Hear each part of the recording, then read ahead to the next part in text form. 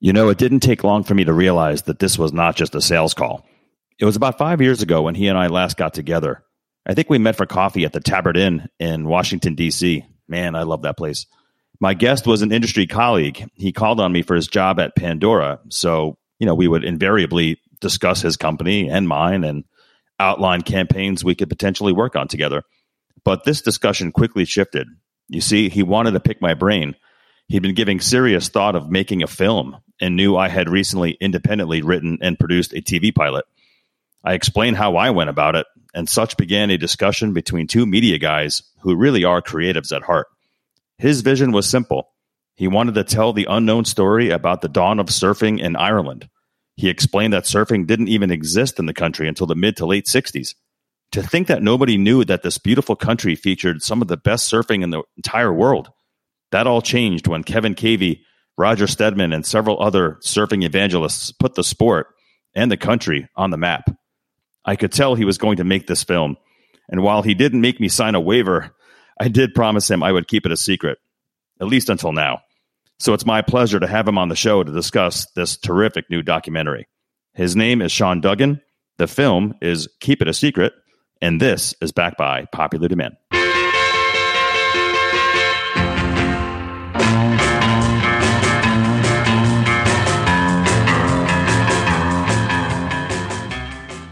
Sean Duggan, welcome to the show. It's good to see you, my friend. Good to see you from many miles away.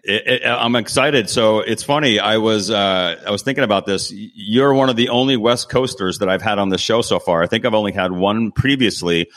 So it's kind of funny and ironic that while you're now a West Coaster, you're actually calling in today from Belfast, Ireland, aren't you? I am, and I was stoked because I also got my booster shot last week. I was maybe I can see Dennis in the flesh and do it in the studio, but we'll do that a rain check. But yeah, I got to Belfast a few hours ago and got to Ireland yesterday. Got it. So this is my first international podcast, which I'm pretty excited about. And I actually have some international followers, believe it or not, which is weird. So listen, I think you and I have had two very different Saturdays. I wasn't sure if we were going to be able to get this today. I woke up and I had an emergency with one of my dogs, had to take them to the animal hospital. And I was kind of freaking out that you and I weren't going to get this thing done today. Yet you're in Belfast for a film festival and you're dropping off your film, which we're about to get into. And so I think your Saturday's maybe a little bit cooler than mine. What do you think?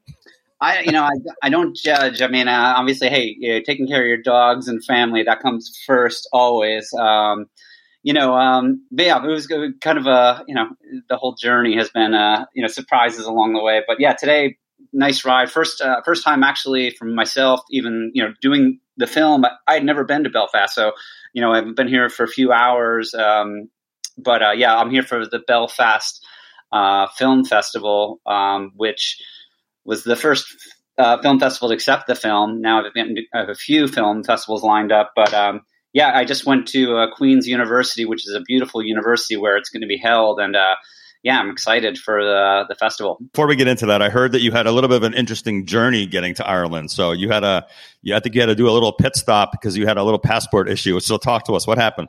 Yeah, it was one of I forget how many number of lessons I've learned over the last 3+ years. But if I had an assistant, there probably would be about 10 firings by now. But I am the assistant, so I would have advised the assistant, please check all the passports 8 months in advance because of restrictions and renewals of passports is very hard in COVID. I was just kind of going through the checklist of things in Mar Vista, LA last weekend. And I looked at my passport. I'm like, oh, wow. Because I'm a dual citizen. I have an Irish passport and my U.S. passport. Irish passport's fine, but to come back to the U.S., I need the U.S. one. So I look at it and I'm like, ooh. Last May expired. So quickly started Googling express services, kind of hitting up everybody I knew who has traveled. And basically the wind up PSA for your audience is, express service passports. A lot of those companies have gone away, those ones. So it's really, you have to go through the U.S. government passport office. So I called. The options were going to Aurora, Colorado on Wednesday, Seattle on Tuesday, or Honolulu Tuesday a.m. at 8:30, and that was the fastest one. So after I hung up with the guy, I walked in and told my wife, yeah, I'm going to Honolulu in a few hours. And she goes, okay, I'll see you. She's been around this film enough that those things kind of don't surprise her. And if you ever want to go to renew your passport, the people at the Honolulu Federal Building, they are fast. I had my passport in 45 minutes. And it was back on a plane back to LA the same day. So it was super quick. Wow. So you went to Honolulu to get that taken care of, which isn't that far from LA, luckily for you. Back to LA, and then you went from LA to Ireland. And this was all within the last several days? Yeah, no, okay. It's hard to rewind it. I was with one of the subjects of the film, Kevin Cavey, last night. If you had told me a week ago, you're going to be starting the week in Waikiki Beach, and then on Friday you'll be in Dublin. I was like, okay, that's an extra 8,000 miles of travel I was not planning on, but all good. Got the passport, and it's been smooth sailing since I've arrived in Ireland yesterday.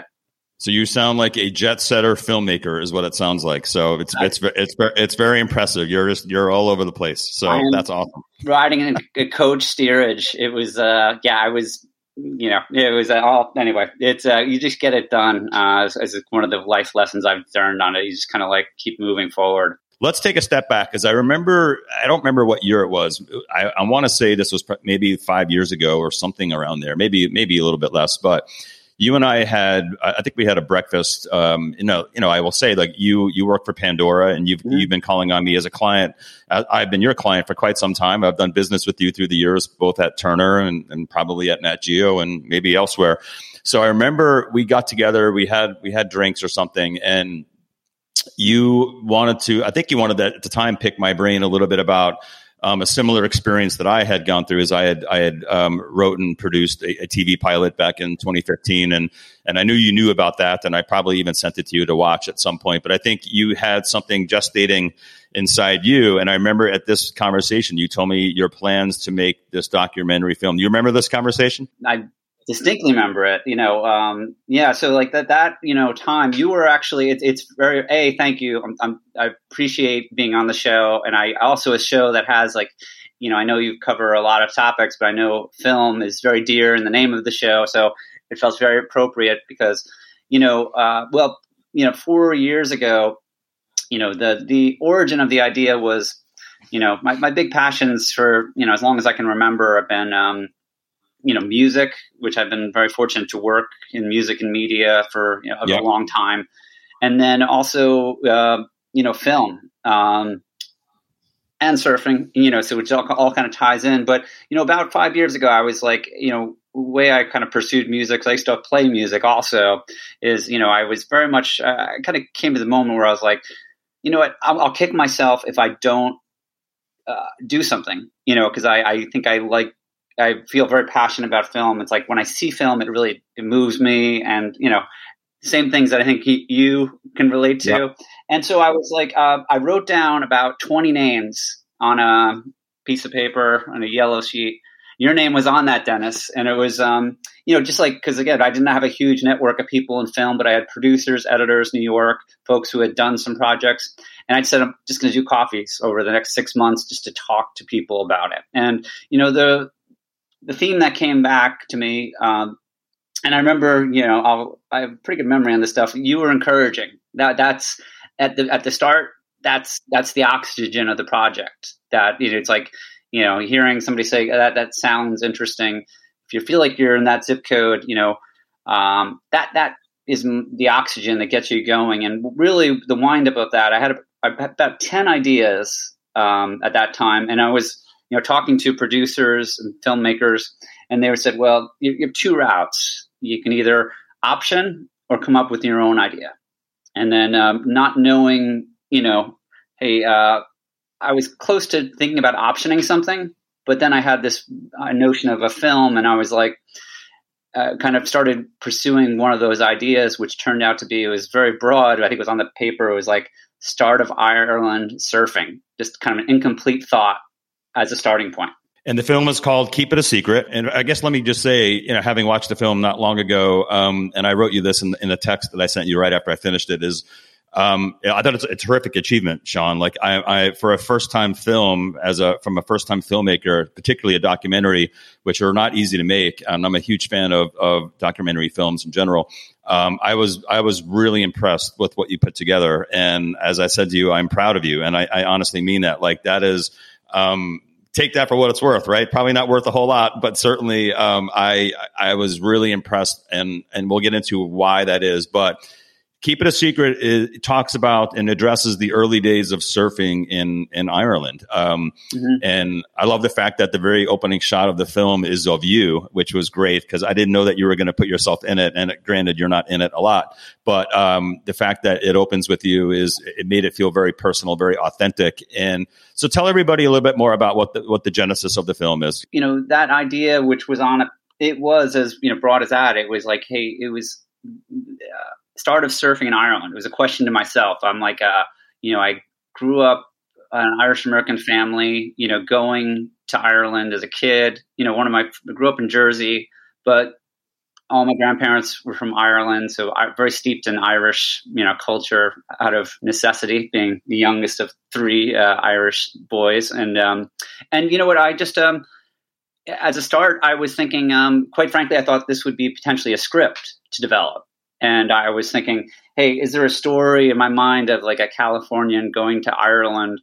And I just started, my friend Sabina Kryenbuhl, who's an editor, well-regarded editor. She edited My Favorite Architect, Oscar-nominated film. She's has done a lot of terrific work. Actually, has a new one coming out, Searching for Planet B, on I think Nat Geo in a few weeks, actually. But anyway, her advice, she came over for coffee and she said, listen, tell me where you are with your idea. And I was like, I'm, in research, I was starting to ask questions and doing background, like, when did surfing start in Ireland? And it kind of led me to this person, Kevin Cavey, the person I had Coronas with last night and watched the film with in Dublin.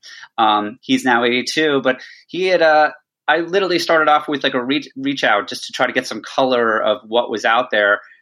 And he had a self-published book called How Green Was Our Wave, the story of the dawn of surfing in Ireland. And he sent it to me. This is a Zoom call from New York City.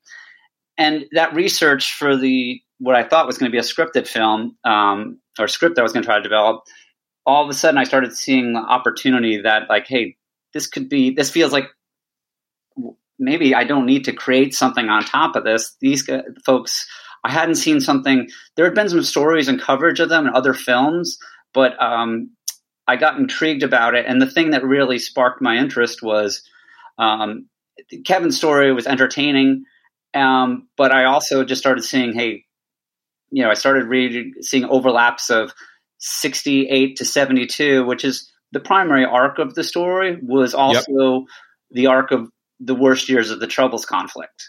Exactly, which you obviously reference in the film as well.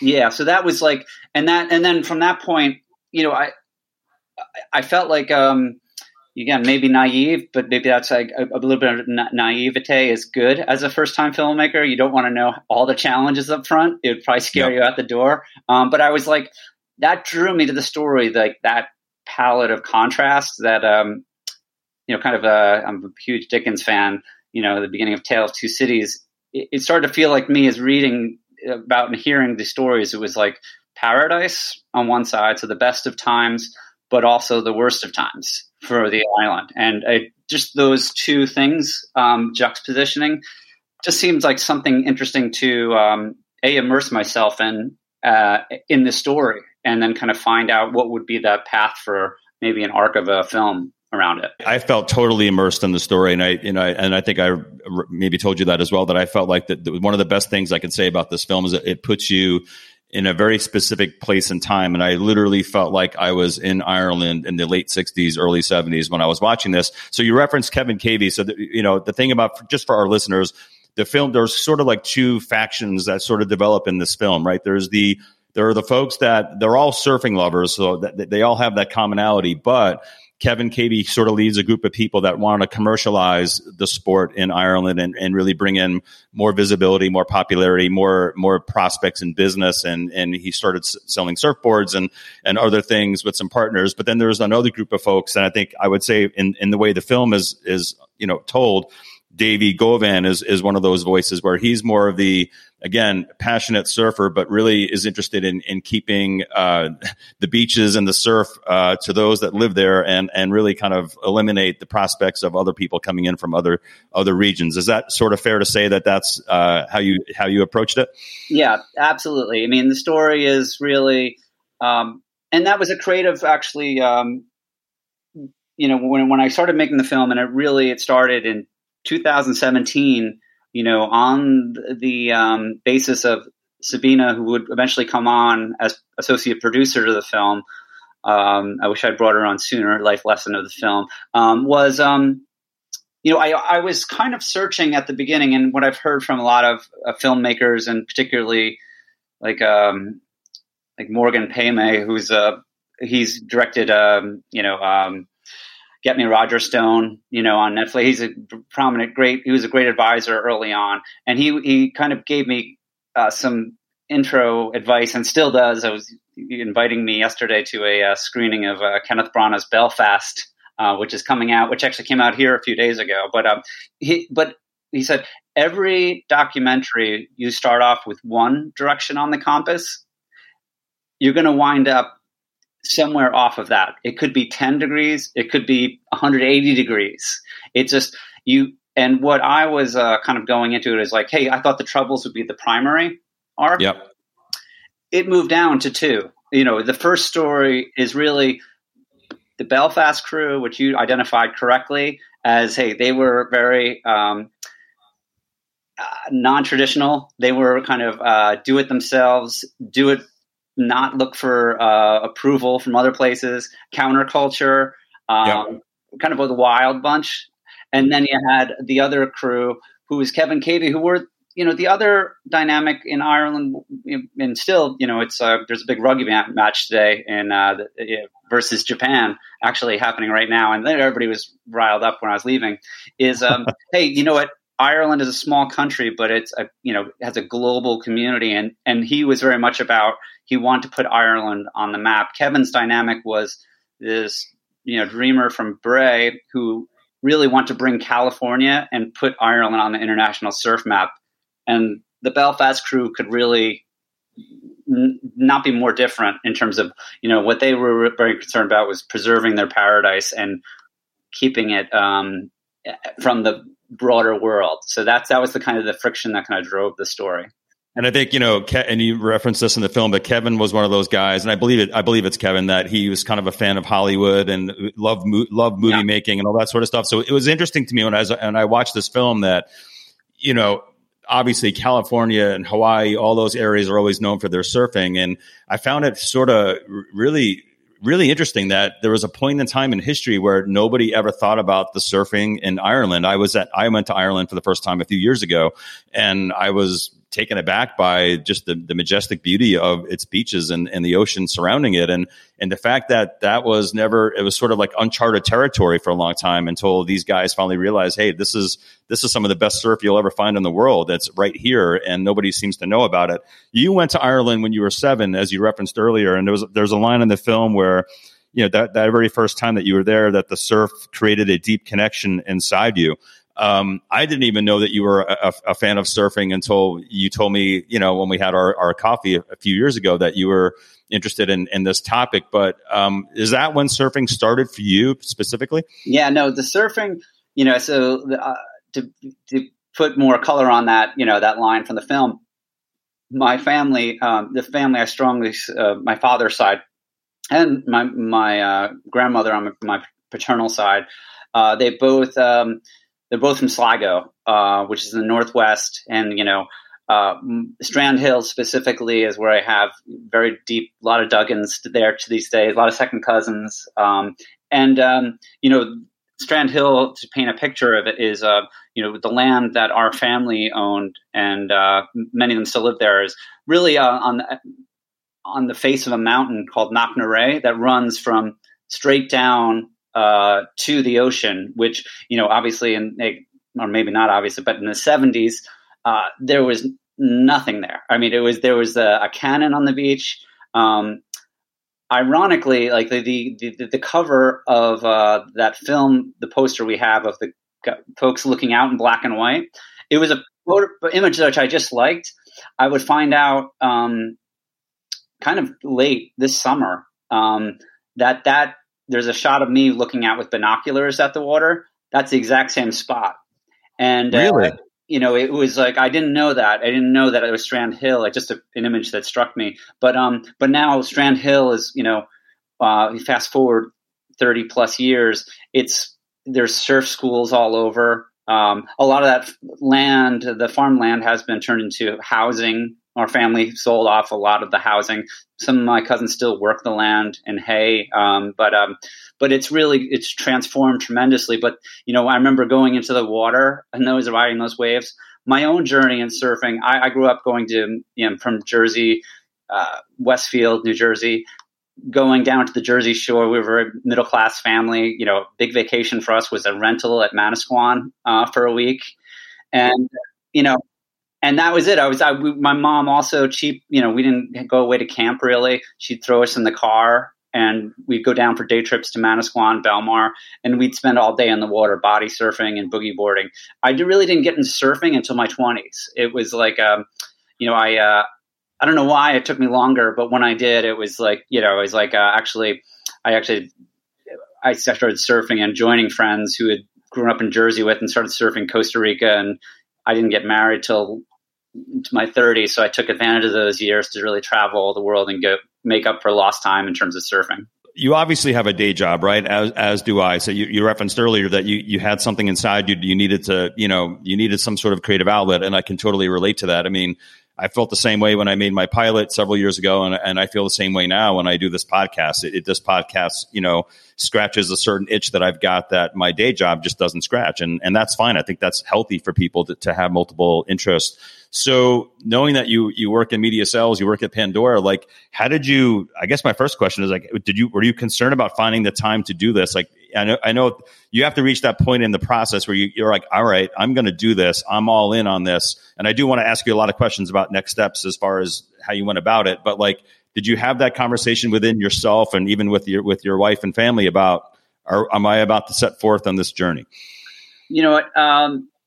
The way I went about it was, there came a point where I was just like, to me, my perspective on life, not to get overly sentimental or poignant, but, I very much am impacted by my father, who my greatest role model. Yep. He spent his career, by the time he was 26, he had, I think, 3 children, and, kind of went, son of immigrants, kind of took that first job when he graduated at NJIT in New Jersey, did his service in the Air Force, and then got a job with the phone company. And that was his job. And then all I knew growing up is he'd come through the door and be happy. Like I remember career day, it'd be like, everybody's like, what's your dad do? And I'm like, I really don't. He seems to be happy. He kind of comes home, he wears a tie, definitely. And he would, but he would always have a ton of books. He met my mom rather, as a librarian. And the long story short is like he spent his career doing something in middle management in Bell Telephone, but he always wanted to be a teacher. And unfortunately, he finally got the opportunity. He pathed himself out of it. Once we were up and done with Scott College, he took a package, had already started going to night school to become a teacher, wound up teaching at DeVry, which he referred to as the Harvard of Woodbridge, New Jersey. And then he got cancer a few years later, and very short into the chapter, which should have been his, really his prime of his life, he was gone. And and it was I'm sorry to hear that. It was a lesson which was I was around 30 at the time, and I was like, it's tomorrow's not guaranteed. And it's like, kind of like I really, that's a long lead back to the beginning of my thought process, is like the way I've guided my career since then is like, go with what you want to do, and try not to let the noise of other things kind of get in the way, because that there's always going to be that noise of like, self-doubt, which I had 100 times during this project. But from the get-go, I was like, what, I don't have to worry about the way I equated it is like crossing a river. I wanted to film, the film was on the other side. The first stone to step on, I wasn't going to sweat it. I'm going to step on a stone, and it's like I'm just kind of start walking. And as that developed, the work on it, it definitely became, I stretched myself over the last, few years. And hey, there was times when I put the project aside. I'll tell you about like the things that were the challenges, but it was, I think a huge lesson for me was, and, as I consider a potential future project, is if this project had not been as interesting and I had not fallen in love with the subjects as much as I probably would have shelved it along the way, because it's going to be hard at points. But, at the beginning stages, I just kind of was like, okay, well, good news is they're ahead of us. So I got in the habit of getting up at like 5 a.m. and I'd work till like 7:30 when I was commuting. And I just kind of put the time in, and then, like my free time, a lot of it, when I wasn't with the family, it was to this. And, it was, just kind of like, other things kind of went off in my free time a little bit, but that was kind of something which I was fine with. You and I have a lot of parallels, it sounds like. And I probably told you this when we had our coffee that time, but there was a moment in time for me. It was around 2014 when and I think it starts with really knowing what your talents are. Right. And I always don't really talking about myself that way, but I also recognized that I always had a way with words, and I was always very creatively minded, and I love to write. And I remember it was like I was living in Atlanta at the time, and I was working at Turner, and again, all things on the surface very, very good, and I loved my job, and it was all good. I wasn't unfulfilled, but I also knew that like I always found myself talking a lot about film and TV, particularly TV at the time. And I guess back at this moment, it was sort of the golden age of cable, and all these shows were getting made, a lot of original series. And I always felt like I always had something bad to say about many of them. And obviously there were many shows I loved, but there were others that I always felt like I had something to say. And I remember I was working out one day at the gym, and I had this moment of clarity, and it was sort of like, why don't you put your money where your mouth is? And like, you keep saying that this show could be better or that show can be better. Why don't you do something about it? And that's when I went home that day, and I made the decision. I'm going to write a script. I had an idea in my head about something, and I'm going to write a pilot. And I ended up writing a whole season, the whole first season of that show. And then I still wasn't satisfied. And I was like, all right, it's great. I love that I have it on paper. And I had a friend of mine, my buddy Nick, who was really championing me to do something with it. He's like, you need to now take this to the next level. And that's what ended up happening. Obviously, it's a conversation for another day, but the fact that I decided to go all in and get investing and actually bring in the right filmmakers to actually bring it to life. Granted, never sold it, nothing ever happened with the pilot, but absolutely one of the greatest experiences of my life, professionally and personally. And I have this feeling that is probably where you are right now as well. So talk to me a little bit about, I guess, like how you went about this, right? Because I don't even know how hard it must be to make a documentary film, or any film for that matter, but there's so many components to it. I know you referenced a little bit about this earlier, about doing some of the preliminary research, but like from a filmmaking perspective, what was really your first step on this? Was it bringing in the right team? Was it financing? I'm not trying to get specifics from you on that side of things, but just more like where did you go? Yeah, I'll be specific for any prospective filmmakers out there who are like you and I, who are thinking of doing it, because it is, hey, that first thing, like those 20 coffees I had, that was my first step, and you were helpful. Like you made introductions to some folks you had in production. But the first thing I did was, I got to say, you also get lucky sometimes. And I mean, that cliche line, hey, hard work kind of can create opportunities. But what happened was, so I started reaching out to Kevin, and I think it was July 2017. I got his copy of his book. He was very supportive. He was like, hey, anything you need. He started sending me archive material almost instantaneously. And he's like, hey, you can use it, whatever you want. And then I connected with Roger Stedman, Unilever marketing executive who's in the film, who just shot me a note. He screened it yesterday in Kenya. He lives in Kenya now. And he was like very generous. We did a Zoom call from Brooklyn to Nairobi. And again, the value of Zoom, not to be understated, in terms of keeping a budget down, that was free.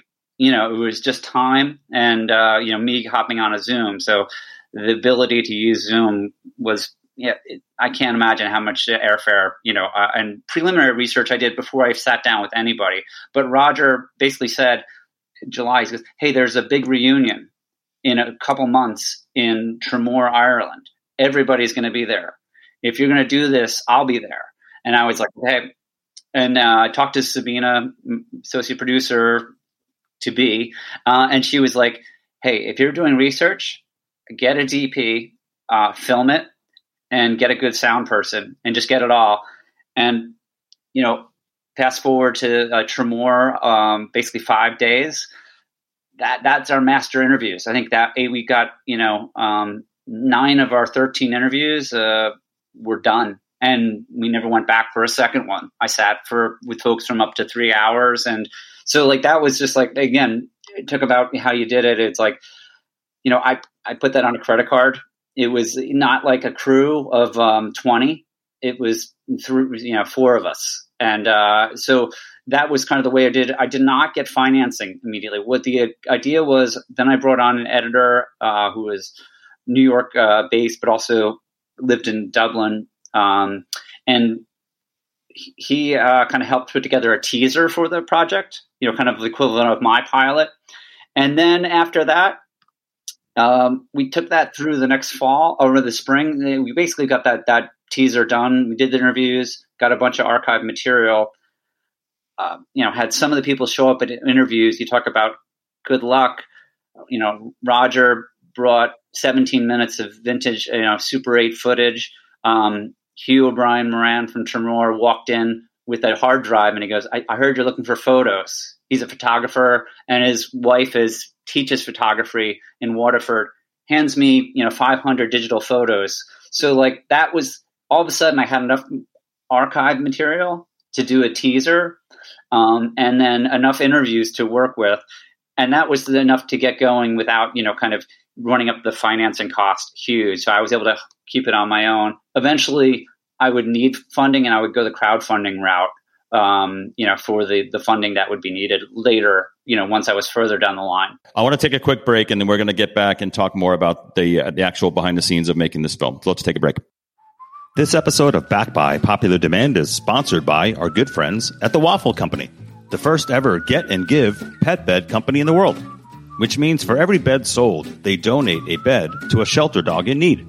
So listen, I have to admit something. I enjoy watching my dog sleep. Seriously. And I have a feeling I'm not alone in this. You know you do this too. Watching my 2 pups slumber away provides me great joy, especially during a stressful workday. It's even better when you have boxers because they're known to snore. Not an annoying honker like your drunk uncle on Thanksgiving, but just a perfect little snore that lets you know that they are feeling safe and cozy. I'd like to think their waffle beds have something to do with that. Whether I'm watching my Cowboys hopefully win a football game or catching up on the latest episode of Ted Lasso, my 2 girls are always close by, snoozing away on their waffle beds. Sometimes I'll take a picture of one of them and send it to my friend Lauren, the founder and CEO of The Waffle Company. I like to think she appreciates seeing real-time consumer engagement. Waffle beds are made with organic cotton canvas and filled with pure K-Pot cotton, which is lightweight, hypoallergenic, and eco-friendly. And the beds come with 2 washable exterior layers that are very easy to reassemble once clean. We all love our dogs, and if you want to watch them sleep like I do, get them a waffle. By doing so, you're ensuring a shelter dog can sleep better at night, which should make you sleep better at night. But nobody wants to see a picture of you sleeping, so don't send that to Lauren. Order them at waffleco.com, just like the breakfast waffle, but with an O. As a thank you for being a loyal listener to this little podcast, use the promo code Dennis20 to receive a 20% discount off your purchase. The Waffle Company is based in Columbus, Ohio, and all of its products are made with great care right here in the USA. Okay, so let's get back to the show. Hopefully you're not sleeping.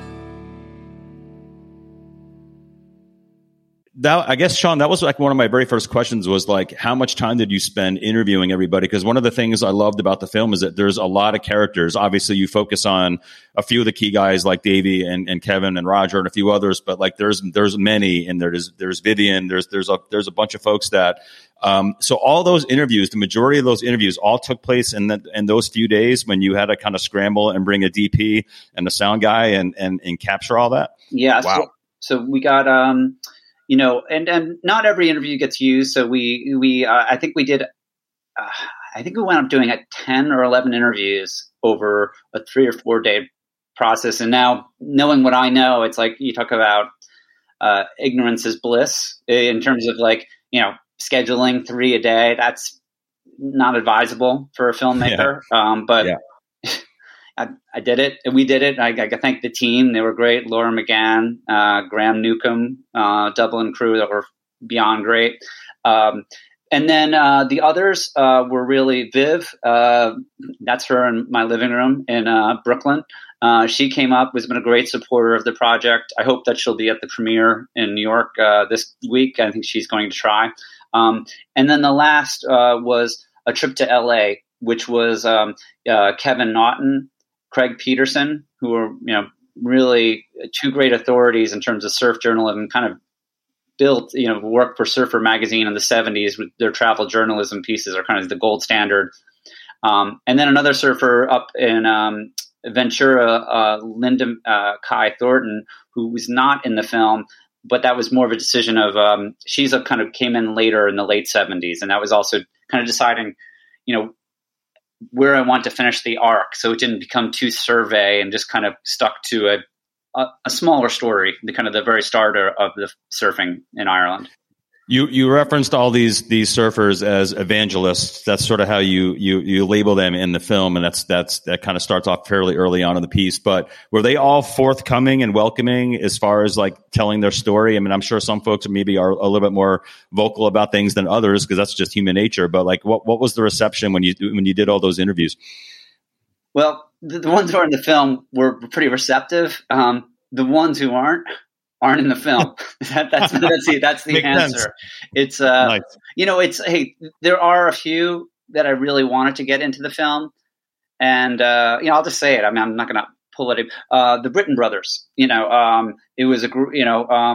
Brian participated. Willie participated.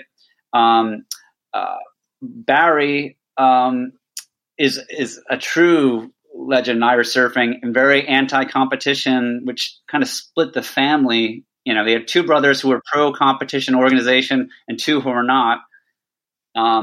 Barry was supportive of the project. Barry is reticent to go on camera. He's still surfing in his 70s. He's a phenomenal artist, and he's actually one of the more renowned artists in Ireland. If you ever think of the original Guinness Fleadh and those festivals, he was the artist who created these beautiful Celtic images. But he said to the guy, "I'm not going to go on camera." And we had tea in Bundoran and sat down. But yeah, it was the thing that was the people even who I did get on film when we did talk about the Troubles. There's reticence. It was the way I would usually conduct an interview. It would be, we would talk for, say, 45 minutes, an hour, maybe north of an hour. And when all of a sudden, at the end, I would kind of go to, tell me about 1968 and, what was it like in terms of Ireland, and maybe specifically, tell me about, what life was like in your community. And they would, amazingly, the tone would not change. It would change pretty drastically, almost instantaneously. And it would say, so the perception of these folks was very much like, and the way I would typically go into those questions is it was Brexit was brewing at that moment.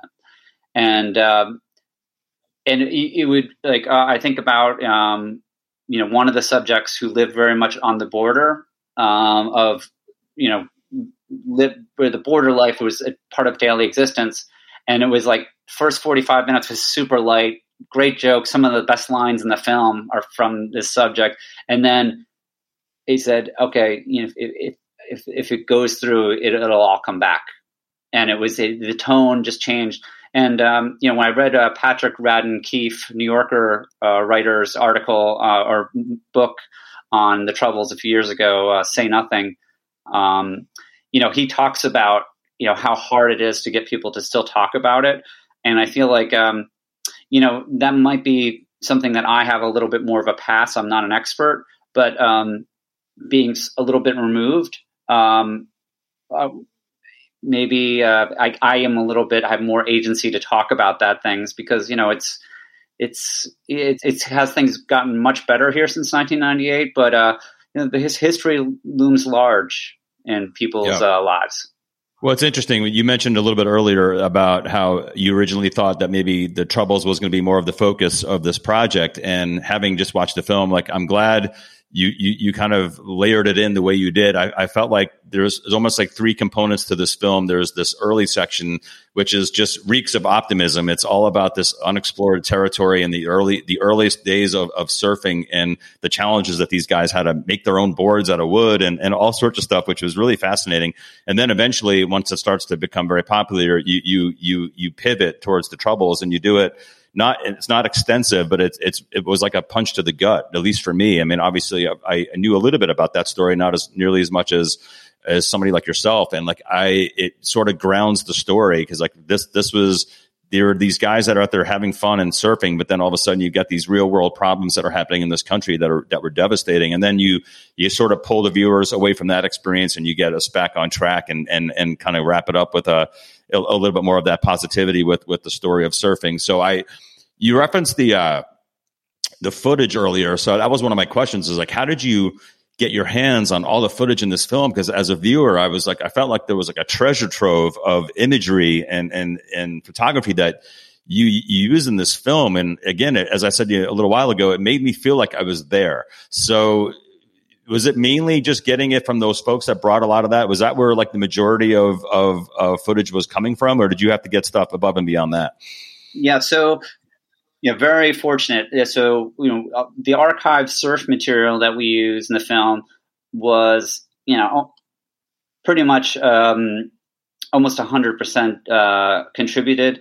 Obviously, there's certain footage that, like some of the California footage, we work with Opera Films, which is they are the Getty of surf photography and surf film. If you've watched any documentary in the last, from Endless Summer on, they own that. And I just knew, like, for some of the Hawaii shots, California, I would go to them, and they were great.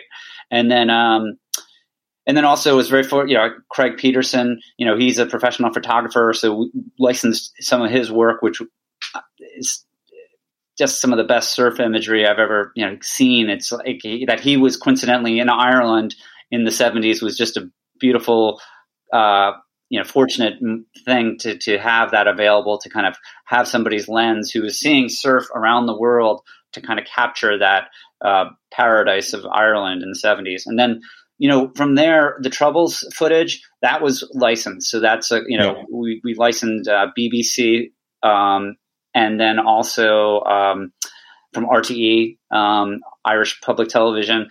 And then, those were the primary sources. Then we used, some of the Getty images, because, didn't have, the surfers, giving footage of, what traveling through checkpoints and stuff like that. So had to really do that as, kind of pulling from other sources. I kind of knew that from the get-go. I'd be like, hey, the good news is we'll have a lot of savings on archive from donations, but that'll be an expense that'll be coming, and just license it as late as possible, because not until like we were submitting to festivals did we pull the trigger on the licensing of that material. But the trick in a good, and as I said earlier, I love documentary films, but the trick in a good doc is that now that you have all this footage, which obviously sounds like you had, all the right material, and obviously it's finding the story within your story, right? You knew the story you wanted to tell, but now you have to actually make sense of all this material and obviously add narration, which you do in the film really, really eloquently. Talk a little bit more about the editing, because I know you referenced your editing team earlier, but that is a process, I have to assume, in making a documentary film. So how closely involved were you with that? Like, did you let your editors kind of have a little bit of free reign with that? Or was that more of like a collaborative process where you were right there in the editing bay and giving notes? At the beginning, like pretty much everything, I knew nothing. So I feel great empathy for the editors I worked with at the get-go, Jordan and Evan, who did a great job helping build the initial trailer, which, hey, some of that is still in the trailer that I cut. That's my edit for the current one. Is what happened was, like, so much of the final film was a product of necessity. So I didn't have the endless budget. Like, after those guys helped out in the beginning, and then I was trying to figure out story, and I just couldn't keep a team on indefinitely while I was trying to figure out story. So really what happened was, and this gets back to maybe the creative process, but I'll kind of weave it into the edit, was I got stuck in 2018. Basically that story of the Troubles, story one, was not coming together. Like I was like, maybe I'll find somebody who is an IRA member or Ulster policeman who is surfing. That very well could be there, probably is there, but I didn't have enough pints in Bundoran to do the proper research. I hope to one day be in a position to do that as another film. Understood. But what happened was, what I did was I literally, and I go back to Morgan Peme on his advice. I'd said, hey, listen, I think I'm going to put it down for a little bit, the project, because I'm at a wall, and my MO is usually keep going, keep moving, keep doing something. But at that point, his immediate response was like, I think you're doing the right thing. And it's like, and I literally kind of just gave my space. But in that time, I did other film work. And I actually, I don't know if LinkedIn Learning is a sponsor, but if you want to get them, this is their plugs coming right now. LinkedIn Learning, you can sign up for a 30-day trial. And I kind of taught myself rudimentary Avid Media Composer, which usually costs thousands of dollars, but I made it a point, like, for 30 days just to do it. And I was making a lot of videos about gardening in Brooklyn and stuff like that. This long story short is that time off while I was giving myself space from the story, I learned how to producer style edit. Like, I can't do a fine cut. I'm not signing up for an edited project. Jay Cooper, who came on after the crowdfunding campaign, he's the editor who took it. But when all of a sudden, I'm going to fast forward to 2019, I had this moment where all of a sudden I was like, okay, the Trouble story is not coming together the way I felt like it was, but it's like, but does this need to be a 90-minute film? And I'm like, I don't know why that was in my head, but it's like, it doesn't. And when I kind of threw that requirement in my mind that, hey, a documentary has to be 70 to 90 minutes, whatever, all of a sudden I was like, I think this other story of the Keep It a Secret could be a good 30-minute film. And once I did that, I got to editing myself. I started pulling it together. And honestly, from that point on, it still took a year and a half to finish, but I did an edit over 4 months starting in 2020. I took computer on vacation. I'm not sure my wife was thrilled about that, to East End of Long Island. And I would disappear into a room in this house for about 3 hours a day. And by that fall, I had essentially the structure of the film that is the final cut was kind of there. I screened it for a few people to say, hey, can you just give me honest feedback? I kept it out of friends and family. And the feedback I received was very positive. And at that point, that kicked off I felt like, okay, I'm going to finish this. And then I did the Indiegogo crowdfunding campaign. Jake Cooper, which I'm super fortunate, came onto the project, fellow Jerseyan. He was connected because he's like the beginning of me down the Jersey Shore. He was like, his wife is Irish. He came on board and he took it, and man, he made a better film. And Sabina, who was producer but also editor, that was the spring, and they kind of took the rough cut that I did, and so the long story short is we share editing credit. I was like, Jay deserves the credit for like it getting to where it is in a big way, because he was the one who really made the cuts great, and I feel like took it to just a level. And Sabina, quite frankly, pushing us. We had some tough conversations near Madison Square Garden in a production spot where Jay and I thought we were done, and Sabina told us we weren't done, kind of sent us back. But it was that out of necessity, learning to edit, it was something which I didn't have the funds to do it, but it was so accretive to my skill set. And now it's like when I worked with Jay, I could just be very specific. And, when I work on, whatever is next, it's like, I probably will, to the annoyance of the editor, is like, be involved, because I can just, I can start, now I can kind of take it from my head and put it onto the screen. It's pretty amazing that you hit pause like that when you seem like you hit a little bit of a creative stall, right? And you taught yourself this new skill, and then you came back, and that skill obviously was super beneficial to you to finish this project. The other big piece in all this, and this must have obviously happened in post-production, is the music. And as you referenced earlier, you're a huge music guy. You worked at Pandora. You're a musician. The film has a tremendous soundtrack. Obviously there's a lot of what I would imagine is authentic Irish music, but a lot of, rock music from the day, surfer tunes. You reference Van Morrison in the film and his band Them, which I'm a fan of. And talk about, as a music guy, you must have loved putting the soundtrack together, but how did you go about working with music rights? And when you talk about, the film, me, Dennis. I mean, we've seen shows. I think we saw Vampire Weekend, one great show in Atlanta. We're similarly wired in terms of music being big for us. It's, that was like the one thing about the film that, you talk about learning for myself is like, the thing that was very fortunate in terms of this film is like, there were things that I felt like, to take a Springsteen line, it's like, I love Springsteen's Requirement from New Jersey is, in his book, he talks about, I don't know if you listen to his book, it's great, but he talks about, he knew his flaws at the beginning, and he's like, but he knew his aces. And, again, I didn't know anything really about making a film, but I knew, Irish music, I knew pretty well. And I knew like, hey, surf music is just fun. And like the process of just creating a tapestry of those two, I was there from like day one before I knew story. It was like, that was just going to be like figuring out which one. And then, how you turn that from ideas to reality. Very fortunate that Dina Coughlin and Rory McPartland, Dina and I, she's worked at Oxygen in New York, and we got to know each other in the 90s.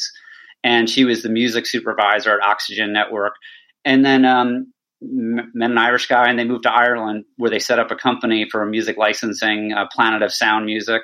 Big shout out to those guys in the west of Ireland. And I reached out to them like 4 years ago, like early days in the project. And they were like, they hopped on a Zoom with me. And then we didn't talk for 2.5 years because I had no money to license things. And then once I got to the Indiegogo campaign, I reached out to them last December, and they're like, okay, let's talk music. Let's go through, like, they watched the rough cut, and they're like, okay, well, you must have a huge budget because you're going to the Beach Boys a lot in this film. And, they started coaching. Okay, let's talk budget, Sean. What can we afford? So what we did, and I'm sorry, Sean. That was all like temp tracks. They were referencing. I'm assuming at that point, right? You put in temporary music just for that first cut, and then that's what I figured. Okay. So yeah, it's like this was part of my education. Having worked in music for a long time, understanding how do we license music. I knew stuff from like. From obviously being at Pandora a long time, like music licensing, you have, for those on the podcast who don't know, there's two payments usually. It's publishing, who's the person who wrote the song, and then mechanical, which is who recorded it, which is really the record label. And so there's 2 checks going out for every song. And what they really helped was, guiding me to, hey, how can we do this in a way that's cost effective? And really what we decided on early was like I was like, hey, I've gotten it this far. I'm not going to skimp here. But what we did was we licensed just for festivals, which is, right now I haven't written the check for the worldwide perpetuity rights, which is usually about a multiple. So what we have licenses now, starting on Monday at the Belfast premiere, we'll have a license from 11/8, 2021 to 11/7, 2022 of the songs on the record, which, we did get a Beach Boys song in there, but we had to go, we had a little challenge. I'm not going to bad talk with Brian Wilson's crew or his attorney on this call. I don't want to sabotage anything with the film just about to come out. But what we did was we wound up going to a Bobby Freeman song, which is been covered by everybody from the Ramones to the Beach Boys. Do You Want to Dance? So we got the publishing done, and then they kind of helped get that done. But then also they helped me find so many great things that I didn't know a lot about. Duane Eddy or all these great songs, like Sandy Nelson, these songs that we found. And it's funny, it's like the temp tracks, you fall in love with your temp tracks, but the other songs we found were great. And then the last piece that was enormously, I have to give a shout out to, is you talk about keeping it close. My brother-in-law, Rich DiCicco, very talented music composer. He signed on as a music composer early on, and basically, we'd give him a track. Hey, this is the sound we're going to, and Rich has done songs for mostly. He's done bands, but also he's did a lot of commercial work for years. He has the ability to hear a song and he can go, oh, I can come up with a match to that. So he did that, and then the last piece, and not to be diminished, is we had this Celtic, obviously, soundtrack, but I was like, God, listening to a lot of playlists of Irish music in the spring during our final edit, and was listening to Solus, which is a band that was pretty big, still are, in the Irish music scene, but was founded by Seamus Egan, who is a world champion instrumentalist of 5 instruments by the time I think he was 12. And I just shot him a cold email, and I said, hey, listen, I'm working on a film, and would you be interested in potentially composing? I need some help. He responded almost immediately because he's not on tour because of COVID. And all of a sudden, 4 weeks later, he had composed like that recurring songs and threads and tied together a Celtic music overlay for the soundtrack. So that was the way that came together. And I couldn't have done it without Dina, Rich, or Seamus. They really kind of, the thing that I was hearing 4 years ago, they really brought it to fruition. So we're coming up on one of my favorite parts of this process, which is the marketing and publicity. I sort of know exactly what you're going through right now, but you referenced that you've got the Belfast Film Festival this week, and you mentioned earlier the New York premiere, and the film is an official selection of Doc NYC, which is a really big deal, Sean. Like, that is a big deal for documentary filmmakers, and to achieve that with your first one is pretty incredible. So tell us where you're at right now in terms of like how you're promoting the film. What festivals are you involved in, and more importantly, like where do you want to get to? Like, I would assume that you want this film to get acquired and get distribution, whether it be on a streamer or a network or something. So tell me, like, where you go from here. Yeah. If you had asked this question, 4 years ago, I would have been much more regimented in my response to say, oh, it's going to be on probably Netflix. And just like, because they buy shows. That's my very simplistic thought process, not knowing any of the business. Where it is today, like right now, the process of making this film has been very, hugely satisfying, but also humbling to the process. And it's, what I try to, out of necessity and sanity, is like, you plan ahead, I'll give you the specifics. decision about 4 weeks ago is, do I hire a PR agency? Got some great recommendations from friends, and we actually worked with, a Smart House Creative early in the process, up a Seattle shop when I was kicking off the Indiegogo campaign. Give them a shout out, Ryan, there. And then, but I was like, you know what? I want to see if this film stands on its own merits before I push dollars out the door chasing marketing dollars. So I was like, I was about to pull the trigger on an agency, and I was like, you know what? I'm going to wait. Let me see if I can fill a theater first. Let's do like a marketing test of like, can we sell out the premieres? That being said, pretty much every premiere is sold out now. So again, we'll see. Like this is going out of my hands now. So what I've done is my thought process was I had no kind of as I went deeper into the production of the film, it was not going to get acquired before it got out there. And the only way in my mind it was going to happen, and it still is as of today, is like, hey, if it does well and people respond to it, it'll find a home. And, so far it's like, that starts on at Belfast. And then I'm not sure when this will drop, but like, at Doc NYC is a big one, to your point. Yep. It's a pretty prestigious festival in the documentary world. And, right now I'm just kind of like focus on what I control. So I've licensed the film, everything in it from the archive footage, the music for 12 months. So we have built out a festival slate. We've applied to about 15 festivals, got those rejections early, which is good for the building calluses. But yeah, you know what? If you could have told me, if you'd asked me this question 6 months ago, the wish would have been Belfast and Doc NYC. And you'd find me a very content person, and that's exactly where I am today. I'm like, it's like I'm very at peace with what the film at this point, and now it's like it's time for me to pass the baton, and where I would want it to be is available. So it's like right now there's from a business, obviously we're in media together. It's like I think of that, and the other unusual thing about the way I've approached this is, the next project is like, hey, at the get-go, I should have clarified this, is like, I actually had somebody else directing this. I never envisioned myself doing it. I was going to be a producer, wearing the business and the producer role, broadly, there's a lot of variances, but the producer kind of says yes for the financing. The director is the creative vision, out of necessity.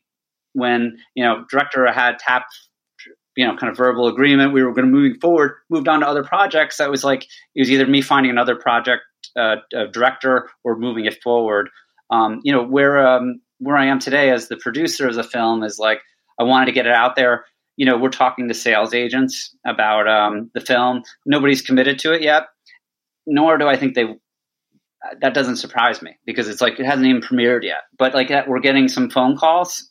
I'm interpreting, I'm not trying to read into it too much. We'll take it one step at a time, but I would love it to see just anything you make, you want to get it out there. So I don't see it as a theatrical run, because the runtime is 58 minutes. Doesn't really make sense, because theatrical is still pretty regimented. It has to be 70 minutes plus, which I think those things are changing.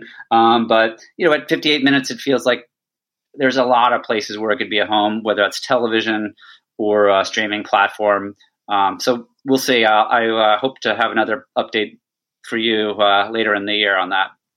Listen, I was actually thinking about all the different places that a film like this could live and make a lot of sense. And obviously the streamers and whatnot, a lot of those, I think it's a perfect house for that. Two questions. One is, our listeners are going to want to know how they can see this film, right? So we talked a lot about it. They're going to be like, I got to get my hands on this thing. So is there a way for our listeners to actually watch this film? So please shamelessly plug away, Sean. And then I guess my other question, part two, is, are there other movies inside you, other films inside you that you want to try to take a crack at? Obviously, you're not done with this journey quite just yet, but You had referenced earlier, that there were some different ideas you had at the beginning of this. So I'm just curious as to where you go from here. But let's talk about how people can watch it first. Yeah. So 11/14, November 14th, docnyc.net. The film festival, Doc NYC, will run basically virtually from 11/14 to 11/28. The film will be available on demand streaming anywhere in the U.S. So that's the way to get it. Right now, actually, the premiere night is sold out in New York, and we're, I think, close on the second night. So that's the way. But there's folks who've been emailing from anywhere in the U.S. We hope to have somewhere available for streaming for a festival set up later in the year, but that's the immediate one. So set your calendar, put it on the Thanksgiving menu for a pint of Guinness on the couch for some surfing nostalgia. I hope I really encourage everybody to watch the film if you can. It's wonderful. You told me a story that I knew nothing about. It's the best compliment I could give you. And as I said earlier, I just felt like I was there the entire time, and I'm all the better for it. But what else? Where do you go from here? Are you going to take a break and go back to your family, who I'm sure has been enormously patient with you during this process, or do you already have stuff noodling in your head that you want to get started on? Well, the short answer is yes. I have ideas, and my big priority right now is obviously it feels after having had, this was a lot of the free time. Hey, I put it aside for a year where it didn't take much time. But the last, particularly in the spring and, prior to that, it was a lot of time. What I will be doing is I'm promoting. This is a different thing, but not having to go to do an edit bay, work on licensing. There's a lot of free time. And, so what I've been doing is, just kind of the biggest thing for me is would be picking something, because it's I feel very fortunate that hey, I found something that it seems to be resonating. It resonated with me, which is the most important thing at the beginning, and then it's we will find out if it finds an audience. My hunch is it will. It's already the indicators are there, but yeah, it's I'm kind of thinking that okay, there's ideas out there. I won't get specific, but I am thinking of optioning something, a script, and also I am very much kind of I don't feel like I enjoy directing, super satisfying, but I also feel hey, the producing skill set is since I had to wear both, I feel comfortable with both, and I would and I think it would be great to work with somebody who's an artist who I respect and admire. And there's so many in that regard, and I'm very excited just to get out and meet filmmakers over the next 6 to 12 months to see who are those people that I just play a small part in bringing their vision to life. I think it's equally rewarding in different ways. So stay tuned. I hope to have something for you down the road on that. I mean, Sean, listen, I'm going to let you go, but I know that you're going to have an update for me, because having watched the film, it's quite strong, and I know that there's going to be a distributor that's going to want to take it and give it to the world, and I can't wait for people to hear about that. But listen, I was so excited to have you on. That's why I've been reaching out to you for the last several months, because I knew you and I feel like this conversation is sort of the bookend of a conversation you and I had, as I said earlier, several years ago over coffee. And we talked about this journey that you were seriously thinking about taking. And when I walked away from you that day, I was like, Sean seems pretty passionate about this topic. I think he's going to do something. It seemed pretty clear. And then, obviously you and I are friends on social media, and we have done business together. So I've sort of just been seeing your updates over the last couple of years. And I knew it was funny watching this from a distance, watching you kind of just take this vision of an idea and make it a reality, which you have my respect, Sean. I love the film as somebody that likes to be in the creative field. I love seeing someone take that vision and chase their dreams. So congratulations to you. I wish you nothing but all the success. I think there's some serious success coming your way with this film, and I think it's going to open up doors for you in ways maybe that you haven't even seen yet. So I know, it's kind of fitting that you're in Ireland right now on the eve of the Belfast Film Festival for this film that takes place in Ireland. So congratulations. Thank you for taking a stop on all your work that you're doing right now and all the publicity and the festivals to share your story and spend some time with me. I really do appreciate it. Dennis, absolute pleasure. Only we have to do is we got to catch up in person in LA when I'm back. So thank you for the time, Dennis. It was great connecting with you, and I'm super stoked to see you in person. We'll catch up for a pint in real life soon. Yeah, you're new to LA. We haven't even gotten into that yet. So now that you're out here, I can't wait to see you. So please, when things settle down for you, give me a buzz and let's get together, and I'll buy you a celebratory Guinness or two, and we'll talk more about the film. I probably have more questions for you that I didn't get to ask. Everybody, thanks for listening. As always, I'll be back in another couple weeks. My next guest is Allison Moore, who is the CEO of Comic Relief and a former colleague of mine from her days at HBO. I'm really excited to have her on, and I appreciate your support as always, and I'll see you all soon. Thanks again, Sean.